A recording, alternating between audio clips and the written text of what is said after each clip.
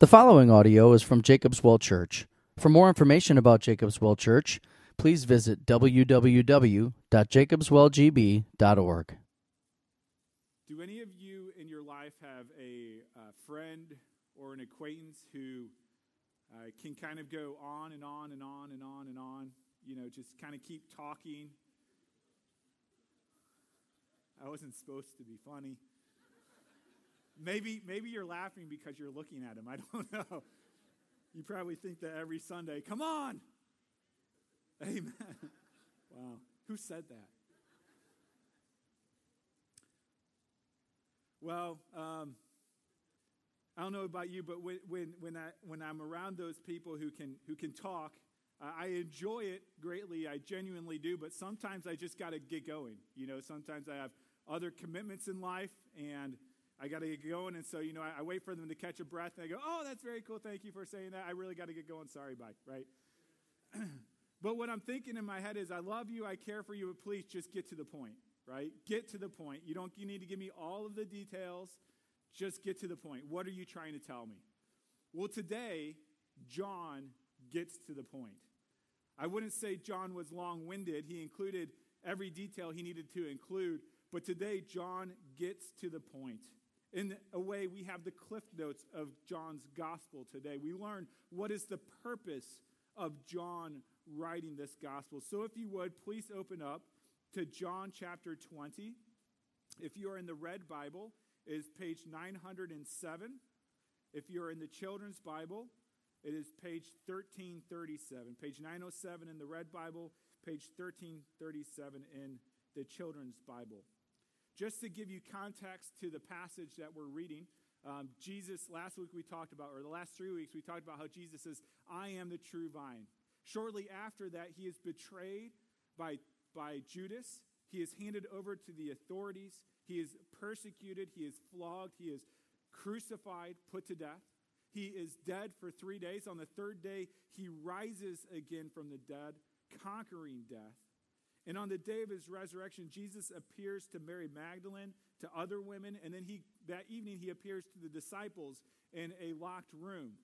And all of the disciples are there except for Judas, who killed himself, and Thomas, and we don't know where Thomas is. He's kind of MIA. But Jesus appears to them all the night of his resurrection. And then the story we're going to read today takes place 8 days after that, a week after Jesus' resurrection and appearance to the disciples. So read along with me. We'll read John 20. Again, it's page 907 in the Red Bible. And we will read verses 24 through 31. Read along with me if you would. Now Thomas, one of the 12, called the twin, was not with them when Jesus came a week ago. Okay? So the other disciples told him, we have seen the Lord. But he said to them, unless I see in his hands the marks of the nails, and place my finger into the mark of the nail, and place my hand into his side, I will never believe. 8 days later, his disciples were inside again, and Thomas was with them. Although the doors were locked, Jesus came and stood among them and said, peace be with you. Then he said to Thomas, put your finger here and see my hand, and put out your hand and place it in my side. Do not disbelieve, but believe. Thomas answered him, my Lord and my God. Jesus said to him, have you believed because you have seen me? Blessed are those who have not seen and yet believed. Now Jesus did many other signs in the presence of the disciples, which are not written in this book. But these are written so that you may believe that Jesus is the Christ, the Son of God, and that by believing you may have life in his name. Let's pray. Gracious God, as we come to your word today, Lord, we pray that you would reveal yourself to us, just as we prayed. You'd reveal us to yourself in fresh ways, in new ways, in glorious ways. That we would have greater intimacy with you because of your word. Our hearts are so hard. Our hearts are so distracted. We need your grace this morning. Help us, we pray. in Christ's name. Amen. As Chris mentioned, today we come to the end of our sermon series in the Gospel of John. We have spent 11 months, we started last September, looking at the Gospel of John, and we looked at his first 3 years of ministry. We kind of cut off the Passion Week, which takes up half of the Gospel of John, but we covered his first 3 years of ministry, and we have seen some unbelievable things and heard some unbelievable things. We've heard claims that Jesus is the Lamb of God who takes away the sins of the world, that Jesus is the Word become flesh. We've heard that Jesus is the light of the world, that Jesus offers us living water that wells up to eternal life. We've heard that Jesus is the great I am. These are audacious, unbelievable claims. We've also seen unbelievable miracle. Jesus turns water into wine. He feeds 5,000 with just a few loaves and fishes. He heals a man who had been an invalid for 38 years. He healed another man who had been blind from birth. And of course, he rose Lazarus from the dead. And so John shares with us these unbelievable things. But the question is, what is the point? Why is John sharing us with this? A few years ago, I actually preached on this. It was our second service at Jacob's Well, and I entitled it A Skeptic's Guide to Faith. The whole book of John is a skeptic's guide to faith. The story of Thomas is the culmination of the Gospel of John and a summary of a skeptic's guide to faith. John wrote this book so that we might believe something that is simply unbelievable, so that we might attain a life that is simply unattainable. And so we're going to walk with Thomas today, a skeptic who is guided to faith. Let's start the beginning of his journey, unbelief. Thomas has been called the patron saint of doubt. Maybe you have heard the phrase, don't be a doubting Thomas, right? Have you heard that phrase? Maybe it was used more a couple years ago, but they say, don't be a doubting Thomas. And to be honest, this label of Thomas is unfair. Not because Thomas didn't doubt, Thomas did indeed doubt, but because Thomas was not alone in his doubt. He had good company. We read in the Gospel of Mary Magdalene's unbelief. On Resurrection Sunday, Mary brings the spices to the tomb to anoint Jesus' dead body. And when she arrives and an angel says to her in Luke 24, it's up here on the screen, you can read along with me. Luke 24:5, the angel says to Mary, why do you seek the living among the dead? He is not here, but has risen. Remember how he told you while he was still in Galilee that the Son of Man must be delivered into the hands of sinful men and be crucified, and on the third day rise. Jesus had prophesied very specifically at least 3 times that he would die, and then 3 days later he would raise from the dead. But Mary did not believe, and that's why she brought spices to anoint his body. And that's why the angel tells her, remember what he told you, that on the third day he would rise. But Mary wasn't alone in her unbelief either. After the angel appears to her, Mary encounters the risen Lord, and then she rushes back to tell the disciples. And we read of that account in Luke 24, 10 through 11. It says, now it was Mary Magdalene and Joanna and Mary, the mother of James, and the other women with them, who told these things to the apostles, that they had seen the resurrected Savior, that they had heard from the angel. But these words seemed to them an idle tale, and they did not believe them. It was foolish talk. These were old wives' tales. I can imagine the disciples thinking, okay, these women, they are hysterical. They are tired. They are depressed. They are sad. They are hopeful. And so they just saw something that they thought was Jesus. Maybe it was like a tree in the wind or something. But surely this can't be true. And so the disciples didn't believe. But then Jesus came and visited them when Thomas was not with them, and they, of course, believed. And then we get to Thomas's unbelief in John 20, verse 24. Now Thomas, one of the 12, you can read in your Bibles, Thomas, one of the 12, called the twin, was not with them when Jesus came. So the other disciples told him, we have seen the Lord. But he said to them, unless I see in his hands the mark of the nails and place my fingers into the mark of the nails and place my hand into his side, I will never believe. This is an emphatic negative. I will never, ever, ever believe, unless I touch his wounds, I will never believe that Jesus is raised from the dead. You know, it's amazing because Mary didn't believe Jesus' words that he would raise from the dead.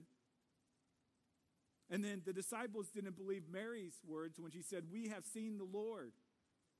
And now Thomas doesn't believe Mary or the other women or the disciples. And he says, I too must see the Lord. I must touch him in order to believe. Thomas was no dummy. Thomas did not believe in idle fairy tales. He wanted proof. Sometimes we think that, people in past generations, they're just very, very gullible. Not Thomas, not the disciples. They needed proof. And so what we see in this passage is that doubting Thomas is true, but we also have the doubting disciples, the doubting Mary. What we realize is that doubt is something that is common to all mankind, isn't it? All of us doubt in one way or another, and to one degree or another. As I was thinking about this, I thought about really 3 different expressions and degrees of doubt, and I wanted to share those with you. And I think all of us fall under these, and I'm sure we could probably add more to it. But one expression of doubt might be confessing unbelief. These are the people who say, they're honest, they say, I don't believe in God. Or if they do believe in God, they say, I don't believe Jesus is the only way of salvation. Or how do I know Jesus died and rose again? I know that Caesar lived, but how do I know that Jesus lived? And so they confess their unbelief very honestly. If you're here today and you are a confessing unbeliever, John chapter 20 was written for you. Okay? There's also another type of doubt that is expressed, and this is ignorant unbelief. These are those who were probably raised in the church, who probably say, yes, I believe in God. Yes, I believe in Jesus, that he lived, that he died on the cross, that he rose from the dead. I believe these things, and yet it has no impact on their life. It doesn't transform them in any way, shape, or form. And so they believe it intellectually, but they have never placed their trust in Christ. They have never rested on Christ for their salvation. They consider themselves good people, maybe because of past church attendance or present church attendance or whatever it might be, but they rest on themselves for salvation and not on Christ. Jesus is constantly rebuking religious people in the New Testament, constantly, and calling them to repent and to faith. And so maybe you're here and you're an ignorant unbeliever. You think you're a believer, but you really aren't. If that's you, John 20 was written for you. And then there's the final. So there's confessing unbelief, there's ignorant unbelief, and the final one is believing unbelief. Interesting, huh? Believing unbelief. What does this mean? Well, I think Thomas fits into this category. Another man from the New Testament that does is, I don't know if you remember that man, he was in Mark 9, but he comes to Jesus because he believes that Jesus can heal his son. And so he asks Jesus to heal his son, and Jesus says to him, all things are possible for those who believe. And immediately the father of the child cried out and said, I believe. Help my unbelief. I believe. Help my unbelief.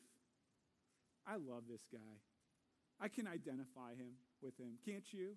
That even in my belief that Jesus is the Christ, the Son of God, even though I worship and delight in him, I still disbelieve many times in my life. This is kind of a situational unbelief.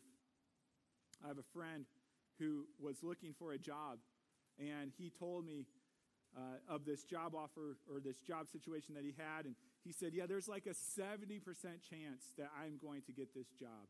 There's a 70% chance that I'm going to get this. And he was one of 50 candidates that was chosen to go and look at this job. And so he went and interviewed for it, and he came back and he said, there's like a 98% chance I'm going to get this job. And so he was so excited about this job opportunity. And yet they responded saying, we are going to expand our search. We're going to look at other candidates. And as would be with any of us, questions start coming to mind. God, I thought this was your plan. God, where are you in this? What's going on? Lord, what are you up to? See, even when we believe, we still unbelieve, don't we? We still struggle with belief. You know, maybe your unbelief expresses itself in fear. Fear of what others think of you, fear of failure, fear of death, fear of life, fear of sickness. Whatever that fear might be, it's an expression of unbelief, of not believing that Christ rules, that Christ reigns, that he has everything in his control, that he has power over all things, and he's doing all things for God's glory and for our good. And so fear is an expression of unbelief. Another expression of unbelief is sin in general. You know, we return to habitual sin because we forget that Christ has raised from the dead. We don't believe that he satisfies all of our longings in Christ. And so like a dog returns to its vomit, we as people who believe in Jesus Christ return to our sin because we don't believe. And so you see here from Thomas, from the women, from the disciples, from your own life, from my life, that doubt is something that all of us deal with. And whether your unbelief is a confessing unbelief, an ignorant unbelief, or a believing unbelief, John 20 is written for you. And so it continues to show us, how do we purge this unbelief from our lives, from our hearts? Well, it is by faith, but it also comes by evidence. We see in this passage that Jesus gives strong evidence of his resurrection to the skeptic Thomas, to the skeptic of the disciples, to the skeptic Mary.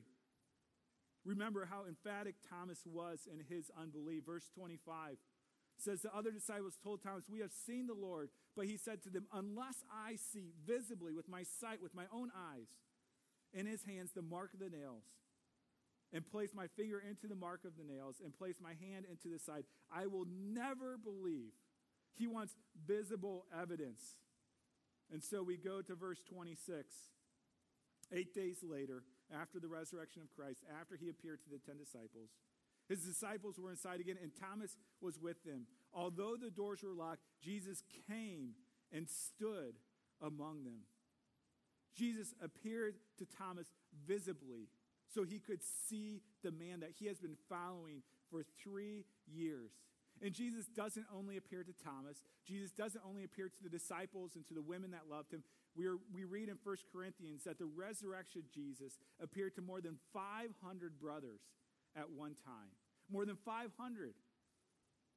In other words, the writer of Corinthians, Paul, is saying, go ask them. They're still alive. Go ask them.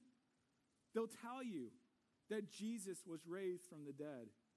And so over 500 people saw visible evidence of Christ's resurrection. We also see there's audible evidence here. Jesus came and stood among them in verse 26 and said, peace be with you. Now, this is no groundbreaking teaching. This is simply how people greeted one another, but they could hear that Jesus was alive. This was audible evidence that he was raised from the dead. Now, people might think, well, maybe this resurrected Jesus was just an imposter. Maybe it was like a brother that looked a lot like him, right? Or maybe it's a ghost, and these people are imagining these things because they long so much for Jesus to be alive. And so they hear this ghost, they see this ghost, but the final evidence is conclusive. The final evidence is physical evidence. They could touch him. They could feel him. Remember in verse 25, Thomas said, unless I place my finger into the mark of the nails and place my hand into his side, I will never believe. Thomas is saying, not only do I want to see Jesus, I want to touch his wounds because no one, no imposter, no ghost can fake his wounds and still be alive. This is 100% authentication. This is better than DNA evidence. And so Thomas says, I want to feel his wounds.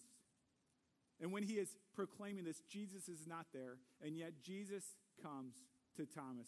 Verse 27, and says, put your finger here and see my hand. Put out your hand and place it into my side. Jesus knew exactly what Thomas was requesting. Thomas touched Jesus. We see in other places too that Mary grabs onto Jesus earlier in verse 17, that she clings to him, and Jesus says, don't cling to me, I got to go, but go and tell the disciples. In the next chapter, we see Jesus is eating with the disciples. He makes a fire, And so Jesus provides physical evidence. He provides audible evidence. He provides visual evidence to skeptics. Last summer, I was working in my garage on my day off, and I see this girl coming towards me with a backpack on, and I think, okay, either she's an evangelist or she wants to sell me something, because there's another girl on the other side of the street with the same backpack on talking to my neighbors. And so I'm sitting in the garage working, and I just want to be alone. And so I'm thinking, okay, I want to get rid of this person as fast as possible while still glorifying God. And so how do I do that, right? So she comes up and she says, hey, I have this cleaner that I want to sell you. I said, we're okay with what we have. Thank you very much. Good luck to you. And she says, well, can I just show you one thing? Okay, you can show me one thing. That's how salespeople work. Anyways, so she pulls out this white dish rag, and she takes a Sharpie marker and draws on it. And then she takes this squirt bottle of special sauce, I guess. I don't know what you call it. And she sprays it, and then she takes the washcloth and she rubs it together, and she shows it to me, and it's white. And I'm going, okay, whatever.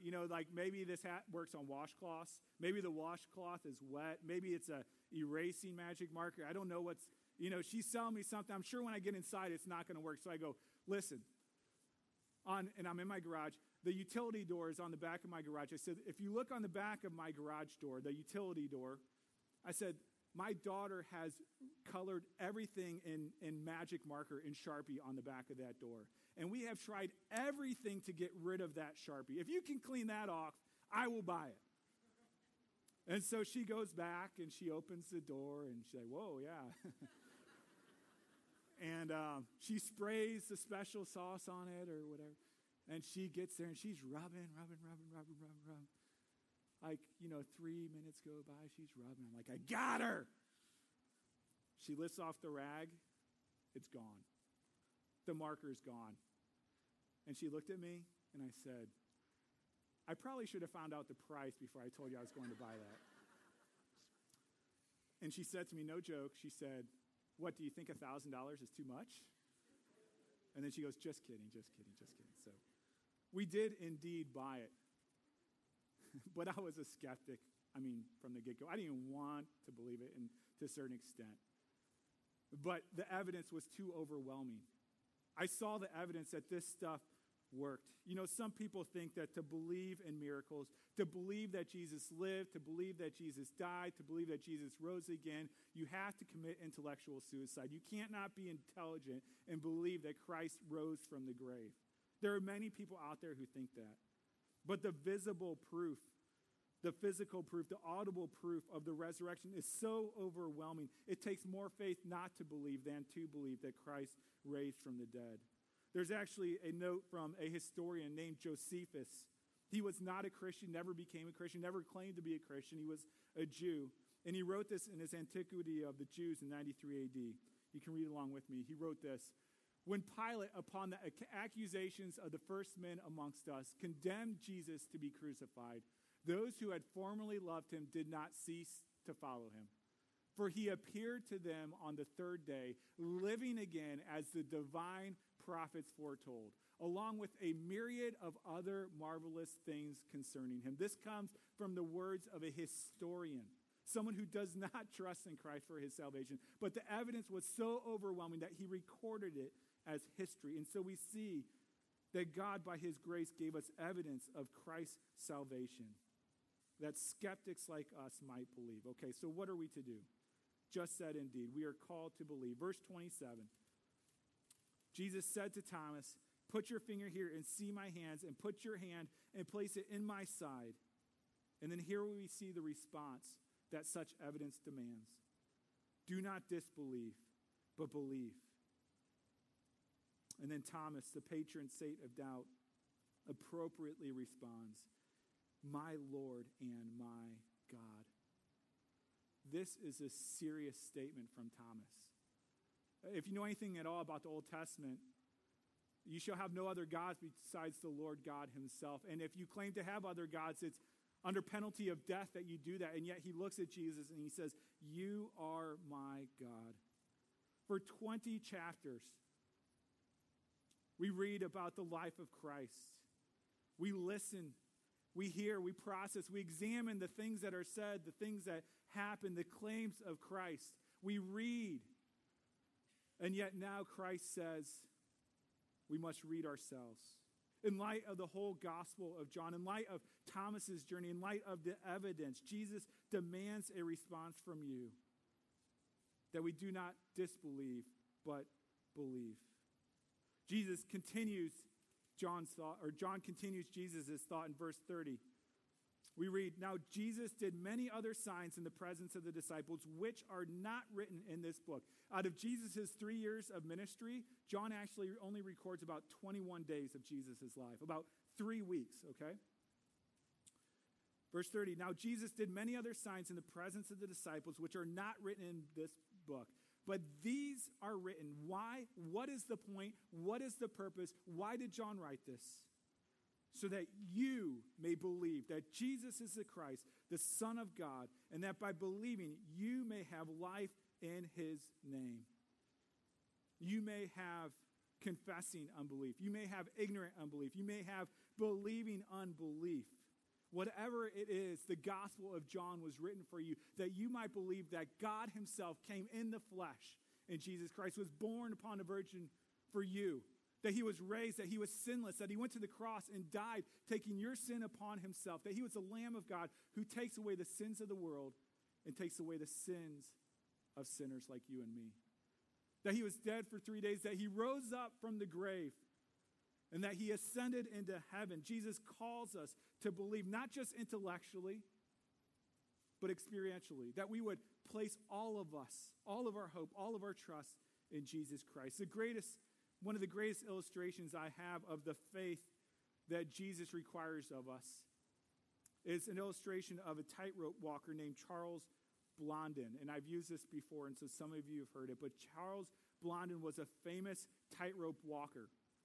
And he used to tightrope across the Niagara Falls on a 1-inch thick wire that was 1,100 feet long and 160 feet above the water.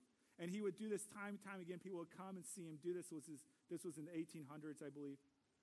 And he'd even do tricks on the wire, like he would get in the middle and he'd jump up and down. He actually would do handstands on it, somersaults. He pushed a wheelbarrow across the wire one time, blindfolded. He even stopped at the middle of the boat, or in the middle of the wire, and prepared an omelet on a camping stove. And so he did all of these tricks. He proved himself to be a very talented and dependable man on the tightrope.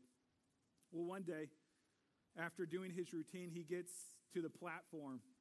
And he addresses the crowd and he says, "Do you believe I can do it again?" They're like, "Yeah, you can do it. You can do it."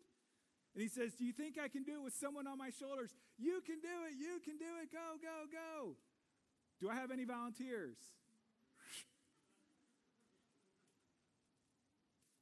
That's one of those situations where everyone takes a step back, you know. Well, after some silence, finally one man stepped out. It was Blondin's manager, Harry Colcord. He had seen the evidence that this man was trustworthy on the tightrope. He'd seen it many times, and he fully trusted him, not just to say it intellectually, but to believe it with his life. And he gets up, and inch by inch, they cross the tightrope to the other side. Charles Blondin gets to the other side, lets the manager down, turns to a man and says, "Do you think I could do it again?" Because he wasn't part of the other discussion. He says, "Do you think I could do it again?" And he said, "Yeah, absolutely." And he said, "All right, come on, get on my shoulders." To which the man responded, "No way. Not a chance." You see, there is a difference between intellectually believing that Jesus lived, died, and rose again, and entrusting your whole life upon him, and entrusting your eternal salvation upon him, entrusting your life right now, saying, "Whatever you ask me to do, Jesus, I will do because you are Lord of my life." See, the Gospel of John is written for skeptics, that given the evidence and the testimony of the gospel, that we might go from unbelief to belief. So I think it's appropriate that to end this series on the Gospel of John and end this time looking at the story of Thomas and his journey from belief to unbelief to belief, that we would confess as a church what the church has confessed throughout history about what we do indeed believe. And as we join together to confess this together, I'd encourage you not only to confess it with your head, but to confess it with your heart. That is not only intellectual faith, but you trust your whole life to Jesus Christ. So if you would please stand with me. And I want to read together the Apostles' Creed. I want to read, what do we believe? Because Jesus calls us not to disbelieve, but to believe. If you're here today and you don't believe this, we're glad you're here. We're glad you're honest. And we would encourage you to believe. But we'd also ask you to stay silent. There's no pressure here to perform for us. But if you do believe the things that we have talked about, the things that the church has committed to throughout the ages, proclaim proudly what you believe. Follow along with me. I believe in God the Father Almighty, creator of heaven and earth. I believe in Jesus Christ, his only Son, our Lord, who was conceived by the Holy Spirit and born of the Virgin Mary. He suffered under Pontius Pilate, was crucified, died, and was buried. He descended to hell. The third day he rose again from the dead.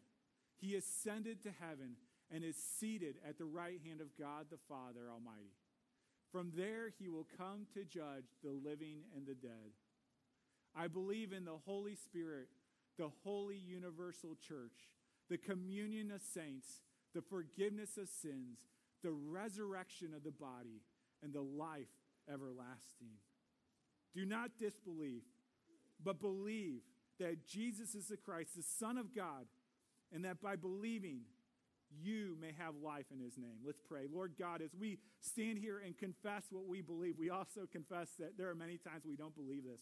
And it's evidenced by the fear in our life, by the sin that we allow to fester in our life. We don't believe that you're sufficient. We don't believe that you will take care of all things, and so we worry and we pursue other gods. And so forgive us for that, Lord, and yet strengthen our faith today. Remind us by the evidence that you are alive, that you are reigning, and that you are our Lord and our God. In Christ's name we pray. Amen.